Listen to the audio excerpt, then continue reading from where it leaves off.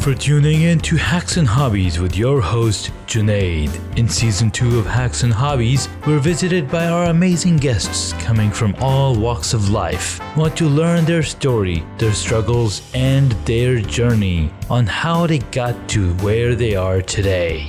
So stick around.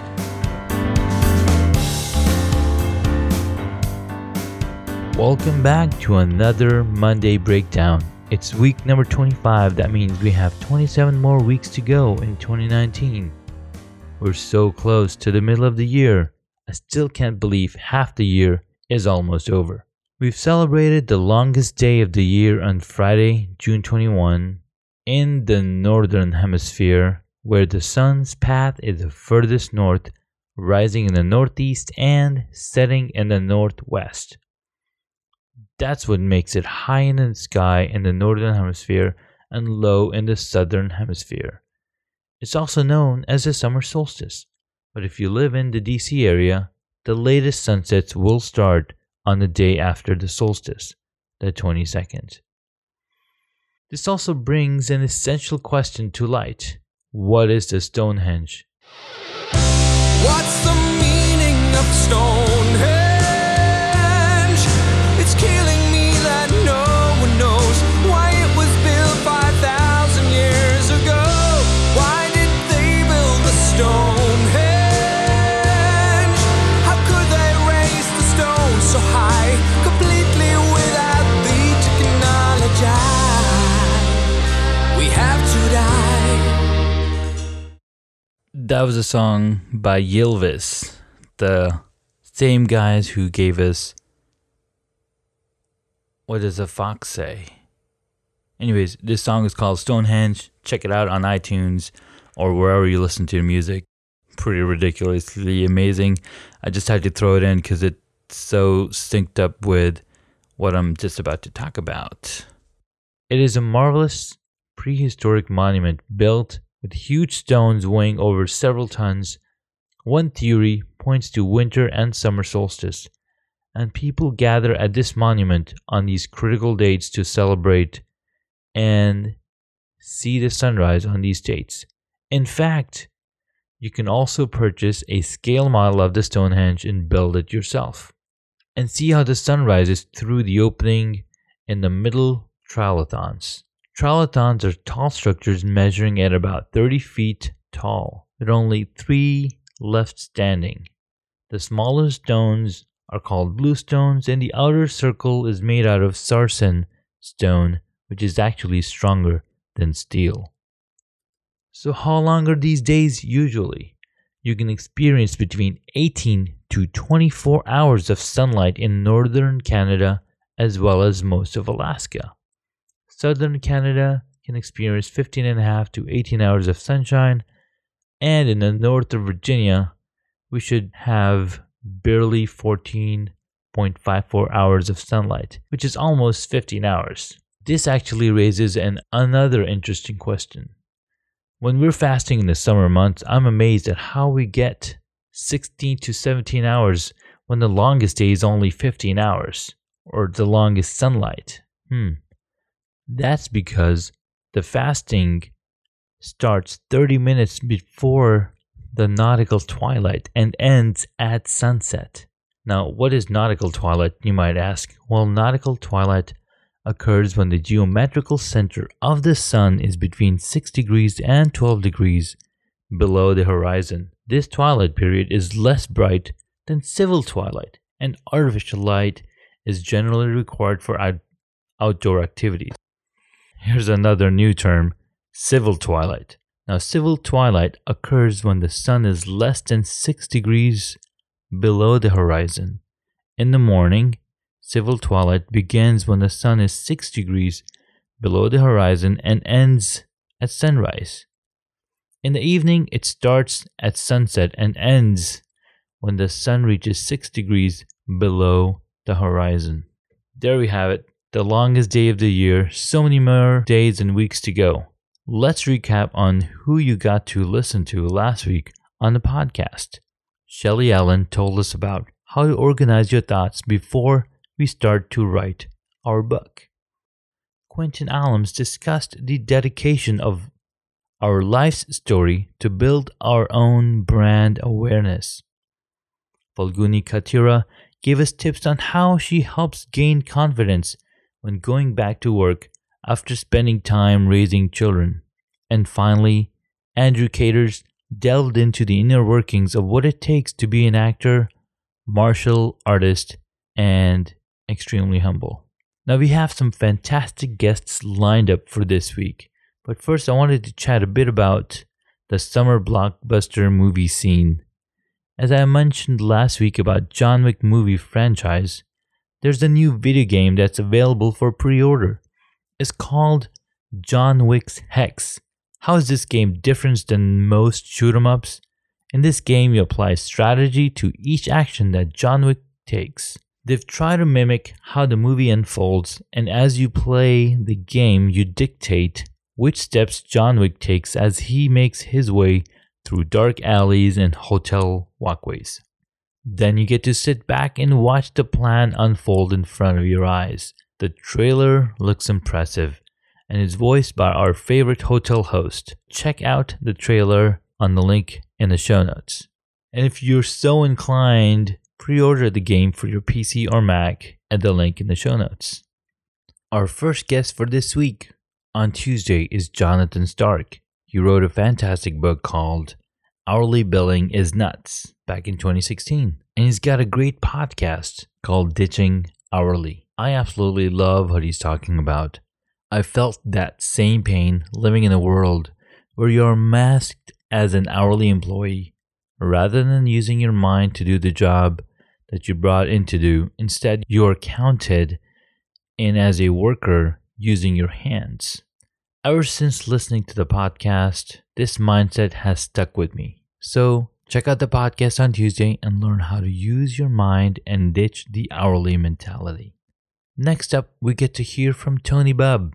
She's a professional lover of life, a creative innovator, visionary, and a fantastic all-around individual. Through her videos and mindset, I was inspired by her compassion. She's an advocate for human sustainability in the workplace, meaning she's on a global mission to reduce job-related stress and shift workplace culture with God, self-transformation, and fun. So be sure to sign back in on Wednesday for her fantastic episode.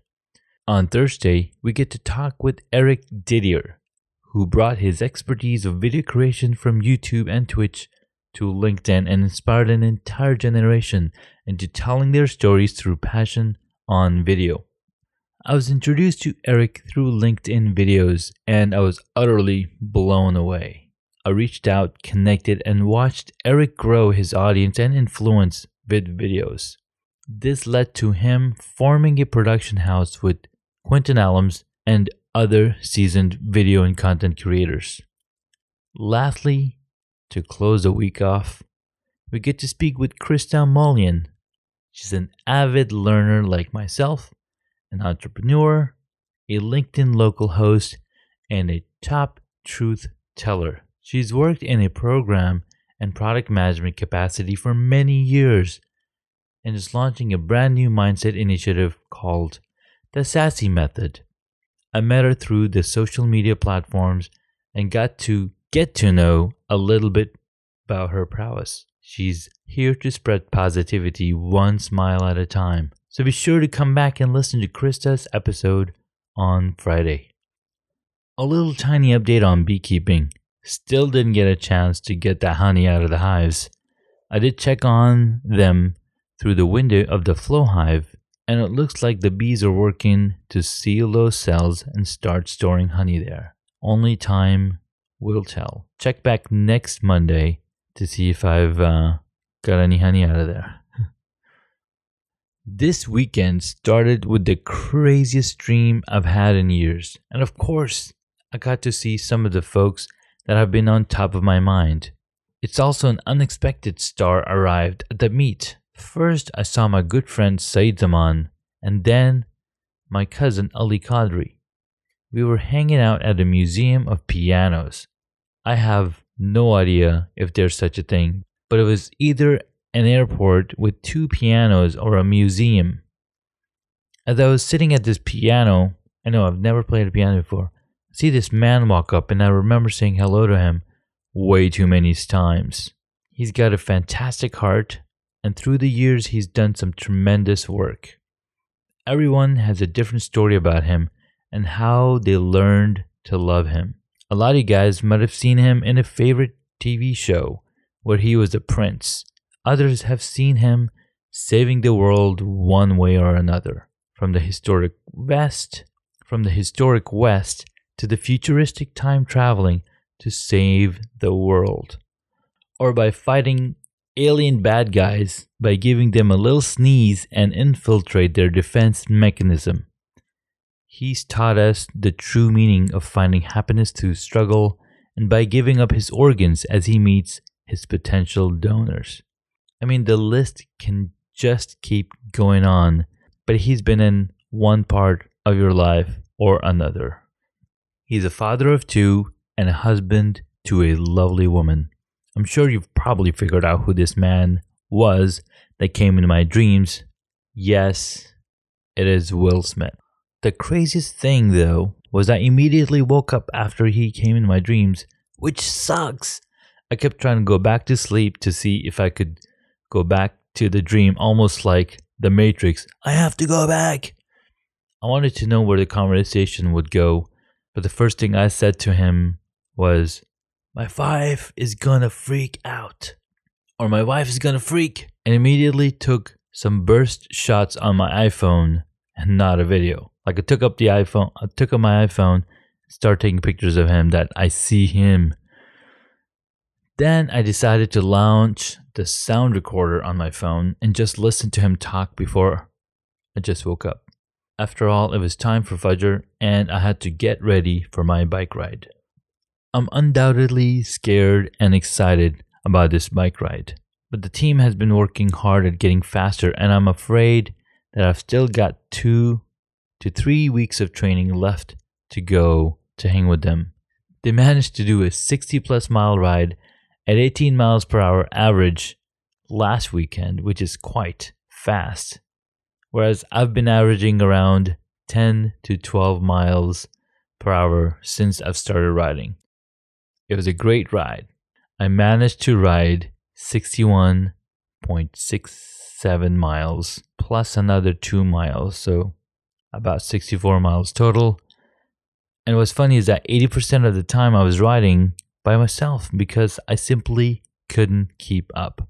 In fact, when I got to the meetup, when I saw all that would be riding, I was taken aback because every single person was either seasoned or had become a faster rider over the past year. So we started off at 7:30 a.m. from the Trailside Park in Ashburn, and the route is in play. Now, the first thing you're supposed to do is hit start on your bike computer, and I have a Wahoo Element, but unfortunately, I forgot to turn on the heart rate monitor. Having the heart rate monitor on is quite important because I'm collecting all of this data from the bike, power, cadence, speed, and heart rate. It all helps dictate how good the training has been working. After about 2 miles, I had to reboot the bike computer and make sure that the heart rate monitor was on all while riding. Now, it certainly helps when you get those red lights. I managed to set 4 personal records without the heart rate data, all while trying to stay with the group. So that's a pretty good win. All right, once the Wahoo rebooted, it was able to pick up the heart rate monitor, and I got all 4 data points that I wanted to be recorded. Some other items that we get to see on the bike computer are related to current time, total ride time, power in watts, cadence or RPM, which is rotations of the pedal per minute, heart rate, average speed, total miles traveled, and then when you do the analysis on the computer or on Strava, the software usually adds temperature data to the ride as well. And on the next page of the Wahoo or your computer, you'll usually see the elevation being recorded as well as the grade of the road based on GPS data. So you can see how many feet have you climbed while you've been riding your bike. Now that everything was working normal, my goal was to simply stick with the guys as close as I could, all without running out of steam. But of course, after about 5 miles of riding, I had already been dropped. I later caught up with them as they waited at a stoplight and someone had to relieve themselves. Now overall, it was quite a remarkable weather, starting at around 65 degrees, but we had a constant headwind of about 6 to 10 miles per hour. Even though I had used the restroom as soon as I got to the park, I had to go again a second time during the ride. But it wasn't as bad as stopping and going behind a tree. Pleasant weather in the middle of June, what are the odds? We waited, took some photos, and got back on the route. Not too far along the way, and I got dropped again. I might have stuck around for probably 10 minutes before they raced up the hill in front of me. And it was just a matter of time that I made some wrong turns, but I still thought that I was on the right path till somebody called me and told me that I was too far ahead of them, which confused me and caused me to ride down the hill I had just climbed, only to climb it back up again. The not showing of turn-by-turn directions was something that didn't register because I had been out of practice for over a year. So I finally caught up to the rest of the team and was given specific instructions to avoid some reasonable climbs. I recorded the conversation so I won't forget, and we got back on the route. I kept repeating where I needed to go next. It was a left turn, then 2 right turns to get to Old Carolina. No one mentioned that there were a few roundabouts in between and that I should pay attention to. So I kept rolling and finally made a left turn at the first roundabout.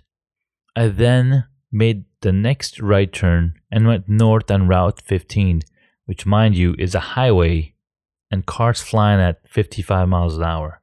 I rode about 1.5 miles and did not see Old Carolina Road, where I was supposed to turn right. I stopped and looked for that road on this highway on my phone, and I was heading the wrong direction. So I turned around as quickly as I could and rode down the shortcut I was supposed to take. Finally, after 2 miles on Route 15, I made it to Old Carolina Road. The traffic was non-existent, and I could relax a little bit. Looking at the mileage, I had only traveled 14.5 miles. Based on the calculations, my average speed was 13 miles an hour, and I felt pretty good about myself. At mile 16.25, I hit a wall with some excellent climbing. I kept at it and covered 1 mile climb of about 200 feet. Pretty good effort, I think. My legs still felt limber and I kept riding, looking for those downhill moments and trying to get the fastest speed possible to up my average speed. Now at this point, I'm on Mountain Road, and apparently this was my last right turn, and they told me to just keep going on Mountain Road. So I'm on Mountain Road, and apparently I was supposed to keep going straight, but then the bike computer woke up and told me, hey, the route turns right up ahead. So I first ended up on a dead-end neighborhood road. I was like, all right, this is very annoying. So I stopped to reload the course so I can at least get route navigation. And I just couldn't figure out what was going on. So I turned around, then finally found the correct left turn, which I was not supposed to take. And there was a nice downhill, which usually means that we're going to be doing some climbing up ahead. I managed to ride the 4.5 miles, gradually climbing about 200 feet, and then realizing that this is where I would have end up if I had stayed the shortcut route straight on Mountain Road, like I was told. The next 1.7 miles was almost 300 feet of climbing at 3.9% grade, which I wasn't entirely prepared for, because I had just done 400 feet of climbing in the past 5 miles. I also got a call from the teammates telling me that they were at the cafe. After 3.5 miles and some more climbs and dives, I made it to the coffee shop. Man, I was relieved that I had made it and ready to relax for a bit and refuel with some nitro coffee, a nut muffin, and a biscotti. I used the restroom and refilled the water bottle. Now, on this 32-mile ride up to the cafe, I used up one water bottle, which is about 22 ounces of water. I also had energy gels that kept me going, and it took me a total of 2 hours and 50 minutes of riding plus stopping time to get to the cafe. We got back on the road after chilling and taking photos at the coffee shop. Ahmed Qureshi even asked me at the shop if I knew how to follow the directions on my bike computer, and I was like, I think I do. I'm just a little bit rusty. By the way, you can hear him talk about his cycling experience on Keto on episode 244. So now we're back on the route. I keep up with them as long as I could till we hit another hill and get passed by Saad, who says, ABD man, always be drafting. And I was like, well, that is easy for you to say. You're a seasoned rider and I'm just too darn slow. I barely hung around these dudes for a mile and they were long gone. I tried being aero on the bike and pedal, trying to catch up on the downhills, but no dice. I just kept working at it and kept going, and from mile 33 to mile 47, I was crystal clear on where I was going. The navigation, the map on the bike computer was telling me I'm going in the right direction. And then I went the wrong direction. Apparently, at one point, Snickersville Turnpike makes a right turn, and that's the right turn I was supposed to skip and go straight onto Lime Kiln Road. Now, only if the Wahoo had told me that and I needed to be on a different road, I probably would have been on the right track. But the downhill was so much fun. It wasn't until mile 51 I came to realize that I took a totally different path. Instead of being 10 miles away from the car, I was now 20 miles away. This was a game time decision, and I only had one choice: make my way back to the car. So I got on Route 50 and rode on it for about 2.5 miles and waited at the roundabout at Gilbert's Corner. Now, Gilbert's Corner has some fresh strawberries. When the season is right, you can go down there, pick up strawberries from the fields, and they can weigh it, and it's really cool experience. Fresh, organic strawberries. And Gilbert's Corner is also known for having some really good food, like food trucks and whatnot. So, not that I was going to eat any food, but just telling you, Gilbert's Corner was a good spot. So then I stopped there at the roundabout, looked at the map, figured out where I needed to go, and then I started going north on Route 15. Now, these dreaded 2-lane highways are not good for the faint of heart to be riding a bicycle alone on. Good thing that I had a blinking rear light, which alerted drivers that there's a bike on the road. It certainly did not change how fast they passed me. After riding another 4.5 miles on this highway with cars and trucks speeding next to me, I descended about 150 feet and climbed another 50. I finally found the route from the original, not to mention that these last 7 miles on the highway were between 1240 to 120, the busiest times on any road. I had cars honk at me because I somehow made them think twice before driving insanely. Anyhow, I managed to get on this turnoff from the Route 15, only find that this was a gravel section. Well, not so much gravel, but certainly an unkept road with excessive dirt and gravel. Cars coming my way created a dirt cloud behind them, which I had to breathe through and get to the next turn. There were climbs and drops on this gravel ride, and I kept a steady hand on my brakes to not squeeze them too hard and slip and fall in the middle of this shaded road as I was descending. It was much better, though, riding in the shade as the sun was right on top, and I felt that sun plenty while riding the 7 miles on the highway. As can be seen by my tan lines, which do not lie. This only means that I need to wear full sleeve shirts when I'm out on that photo shoot this week. So now I finally got to an intersection at the end of this gravel road. The road names were missing, but I double checked the maps and made the correct left turn. After about a mile of gravel, I was happy to get the smooth road feeling again. I kept rolling and documenting the ride so I could tell you all about it. Another 3 miles in, and I was out of energy.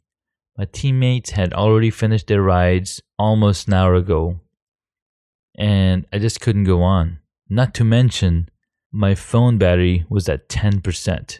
I had totally forgotten to take a battery pack with me, which only meant that if the phone died completely, I'd probably had to find a way back to the car somehow on my bike. But I did not want to take that chance. I had been away from home since 7 a.m. and it was 2 p.m. That was 7 hours out on the road, making wrong turns and cursing a few things, actually. Number one thing that I cursed at was Ride with GPS. This is the applications that the team uses to create routes on. But unfortunately, you need a paid account to download the course with turn-by-turn navigation.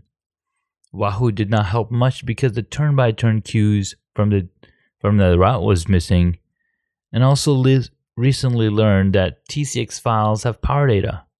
Good to know.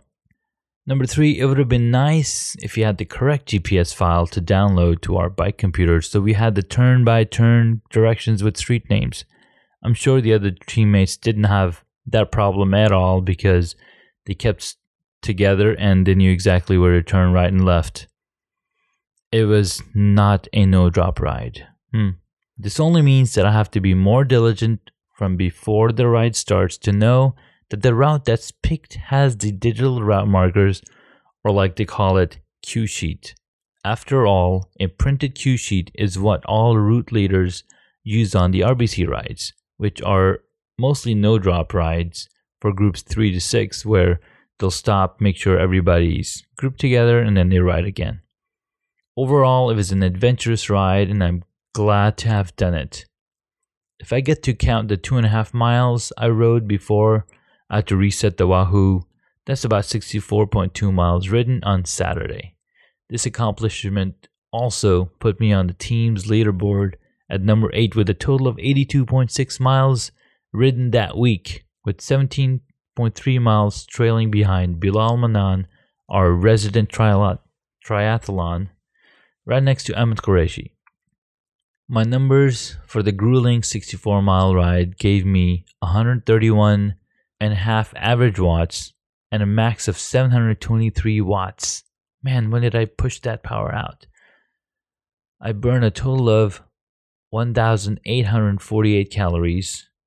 The training load was 606 and at 110 intensity. 110% intensity. The average speed was 13.65 and a max speed of 34.7 miles per hour. My average RPM or cadence was 84 with a max of 178. The average heart rate of 154 beats per minute and a max of 179. That's the point when I have to just stop and take my breath. I have tried to breathe through. I do try to breathe through taking deeper breaths at the higher heart rate, but 179 is like, all right, you gotta calm down. The total feet that I climbed on this ride was 4,307 feet and a historic relative effort score of 515, which means that I worked super hard on this ride and the efforts showed for it. I'm just going to have to keep up the excellent work and keep getting stronger, faster, limber.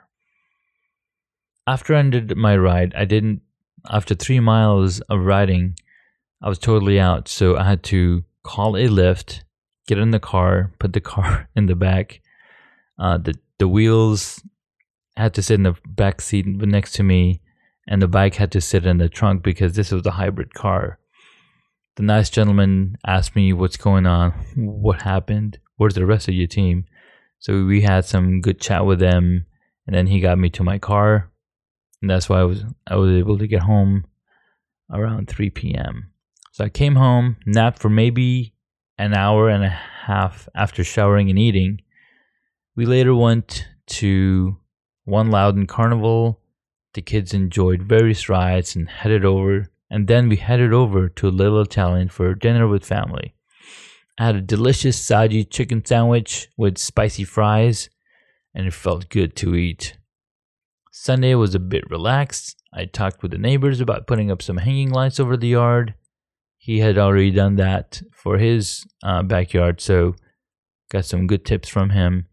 Took the kids for swimming, watered the yard, watched a movie with the kids called Wonder Park, took a nap with the little one, then went to the carnival again so the kids could enjoy the rides they missed the day before. Plus, it was the last day for the fair. Came home and I kept telling myself that I need to get a bike ride in since I didn't get to ride today. I managed to ride for an hour at midnight, ate some food, and got to recording, or writing, actually. I do want to talk about Wonder Park, the movie. It was nothing like I had expected before. The trailer, which I probably saw a few months ago, and it looked like a good movie for the kids to watch. But as I was watching the movie with the kids, I felt tears in my eyes. Like some of the emotions in the film were quite strong, and it's a fascinating perspective around mental health. There were so many things that I learned around mental health in this movie, and it felt really great to have a deeper understanding.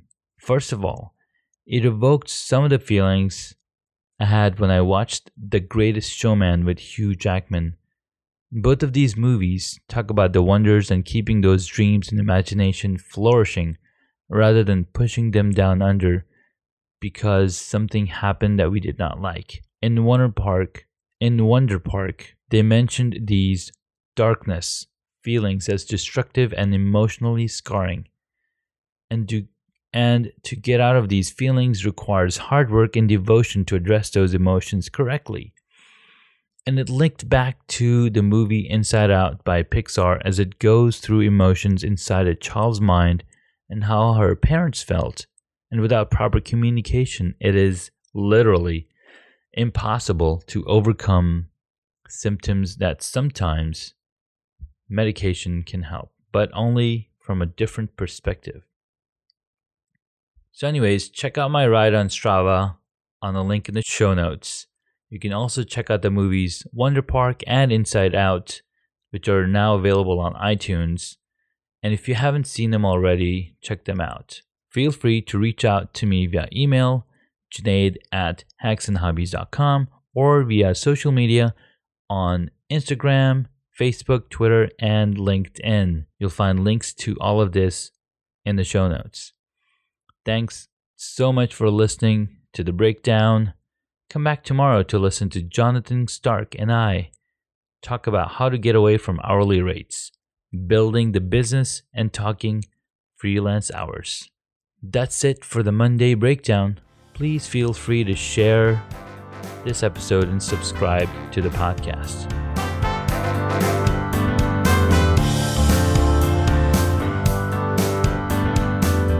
Thank you for listening to Hacks and Hobbies. Please feel free to subscribe to the podcast so you don't miss out on upcoming interviews with amazing guests.